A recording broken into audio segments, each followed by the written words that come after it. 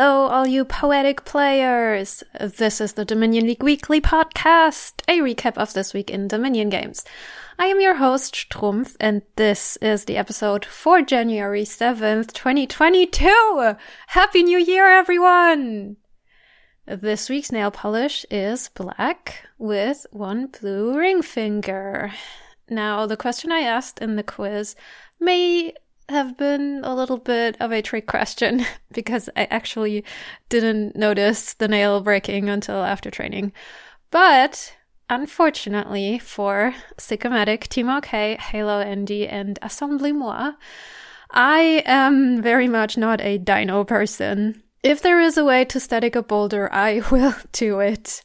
Dinos are truly a thing I don't enjoy. I will try some when they look fun to me. But it's very unlikely I will do multiple attempts, and it is even more unlikely that I will attempt a double dino. I had to hold on to a very tiny crimp, and I had to jump to a hold on an overhang route last time I was at the gym, so that's how I broke my nail. And the jump to the hold on the overhang route was not a dino, because, like everyone who is a little bit taller than me, and definitely the people who set the route, they could just, reach it standing, right? So, before we get started, some housekeeping. There will be changes to the podcast this year. Namely, I won't be releasing weekly episodes anymore.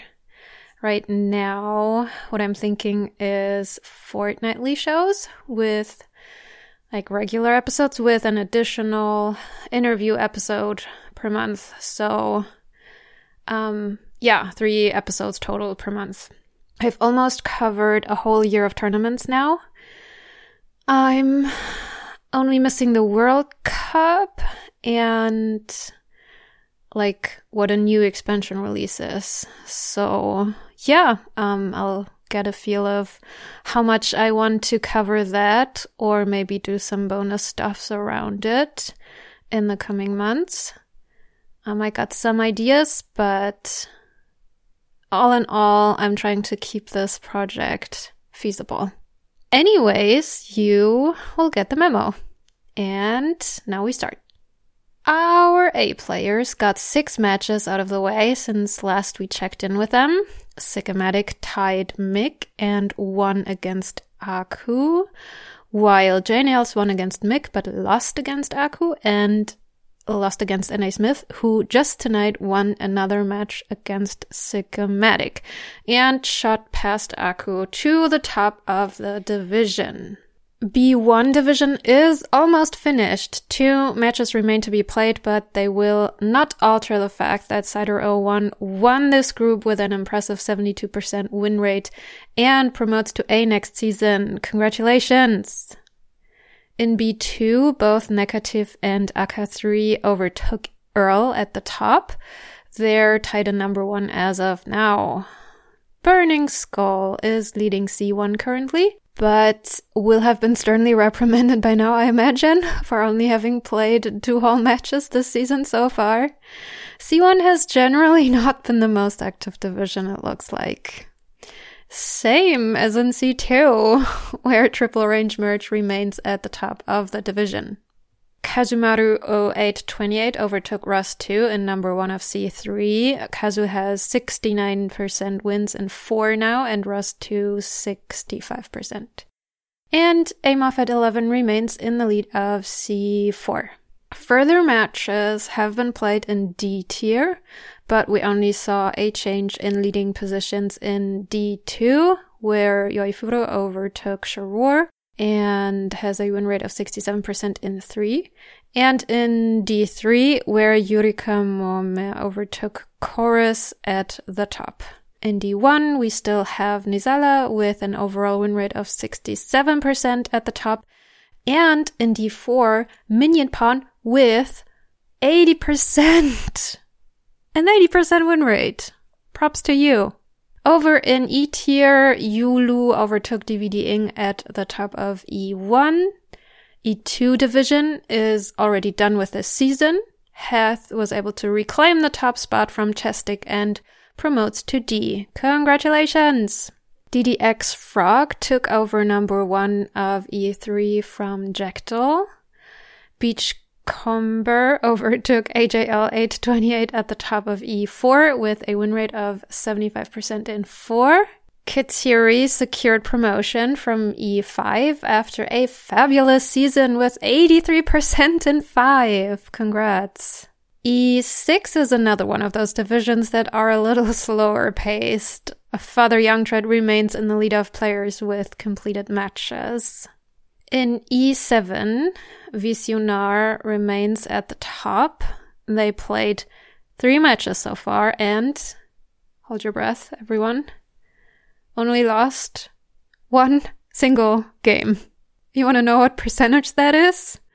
94. I can't. And in E8, a Lion Ate Me snuck past Hannibal's X to the top of the division.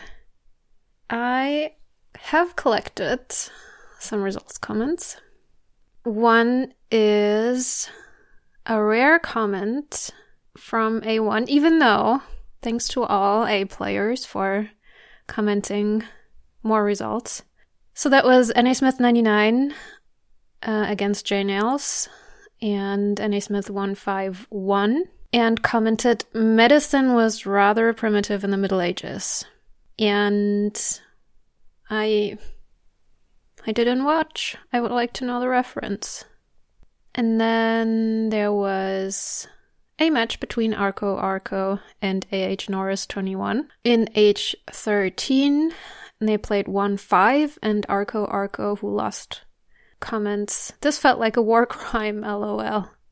Then we had results from C1. Marcus tied Brian, and Marcus comments, "Finally a fast one." Yeah, good for you.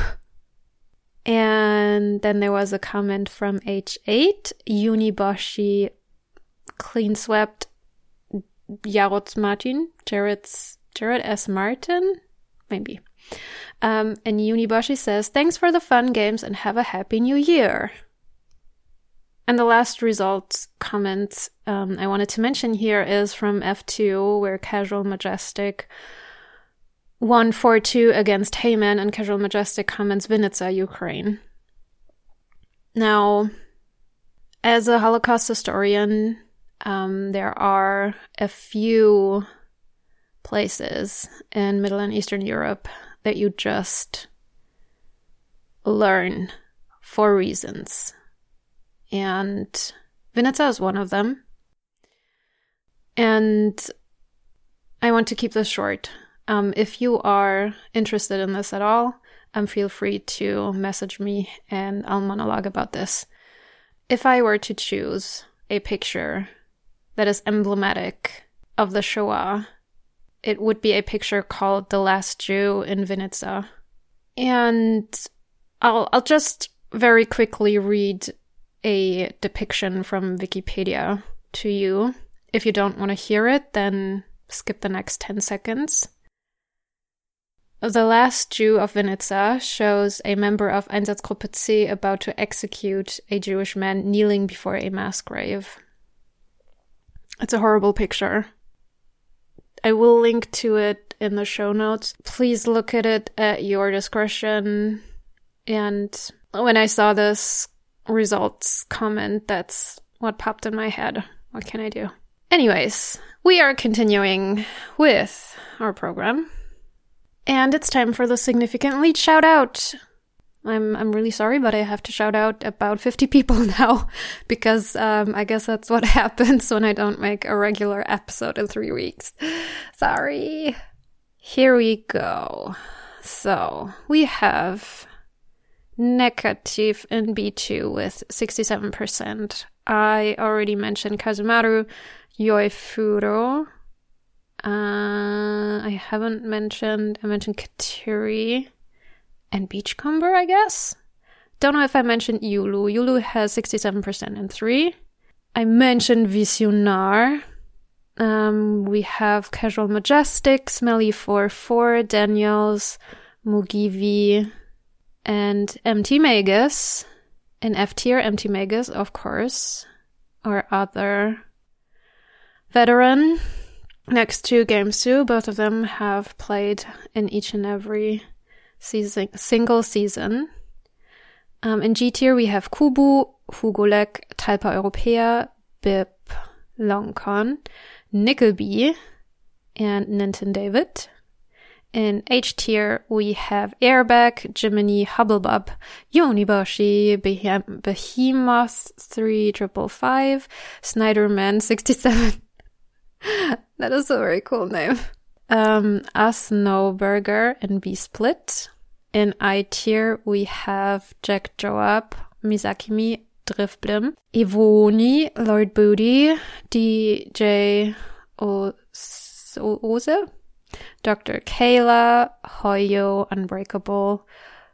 Yeah, those are all in I tier. And in J tier, we have Old Fan, Kaspar, CJ Punzalan, Splattered Bits, Razed 1, Maleficent 6, Bright Star, Piercing Goblin, DW Bean 85, Blam Blam Bunny, Not Steve, Held, and Ramios 1212.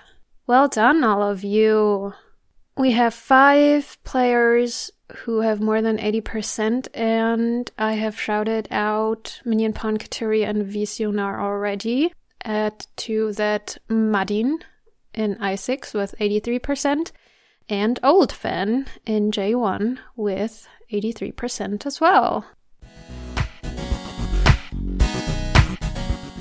So for size games, Bitter Wormcoil and Nizala met for their second Big Games finale, and Bitter didn't let Nizala get away with it this time. She won the final match, crowning herself Big Games 5 champion! Congrats! Big Game 6 is underway now, with only one match played so far. S. Sounder and Sporting Elijah played for the Medium Games Championship, and they fought all the way through 7 games that finally decided matters in favor of S. Sounder, who is our Medium Games 8 champion! Congratulations! The new installment is already underway. Groups are now called after ways. Group Frog is already completely done, which is very impressive. Shout out to the frogs who played all their matches in 2.5 days. Wow, wow, wow. And in Small Game 16, 15 players in 3 groups are fighting for the title. Currently, Talpa Europäer and Kruskin are in the lead of overall rankings. So just to wrap up German League, Chestik and Nizala fought for the title, and what can I tell you, Nizala was on a roll. Took 2 wins off Chestik, and that was all he needed to win the tournament. Nizala is the German Dominion champion of 2021. Congratulations! If you would like me to cover additional tournaments, don't hesitate to tell me.